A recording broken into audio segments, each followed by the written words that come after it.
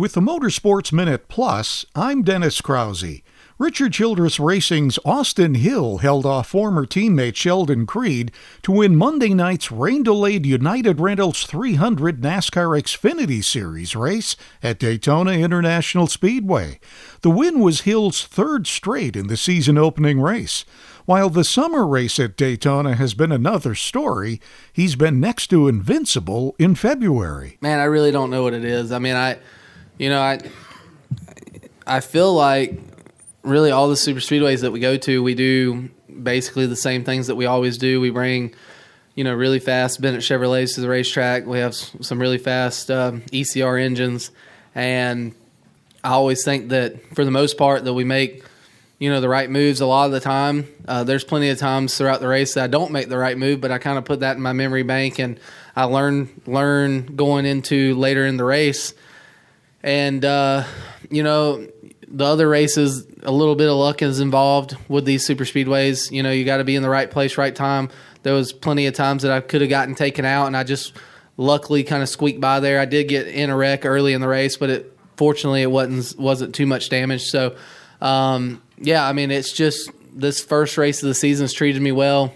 Everyone in the off season is bringing their best stuff to the first race at Daytona. So to win here, the first race out, says a lot, and to do a three-peat like we did, I don't think a lot of people understand how hard that is to do here at Daytona. It's hard to win one race at Daytona, much less three in a row like we did for the season opener. So I'm cherishing every moment of it. But then come, tomorrow, Wednesday, we're going to be getting ready for Atlanta and go see if we can go back-to-back to start the season. As a three-time winner of the biggest race on the Xfinity Series schedule, Hill offered his perspective on why some drivers say they would trade anything in their careers for a win at Daytona. I know this is crazy, me saying this, because I've done it 3 times in a row now to start the season, but it is extremely hard to win here. It's not easy. There's so many different variables that happen. There's a lot of wrecks that happen throughout the race that might not be your doing. I was in one today. Luckily, I just had some minor damage, obviously. So there's so much stuff that's out of your control.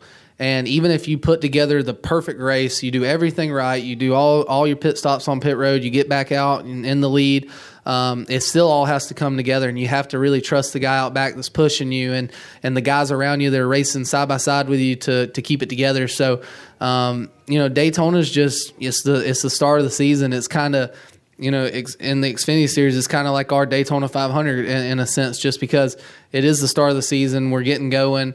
You're racing the same weekend as Daytona 500, so the extra hype's there. A lot more viewers normally is there. So everyone wants to win at Daytona, and everyone wants to win to start off the season, because then it starts, your playoffs, everything like that. You're already locked in for the playoffs later in the season. You can kind of go ahead and go to work on that to get ready for the end of the year. With the Motorsports Minute Plus, I'm Dennis Krause.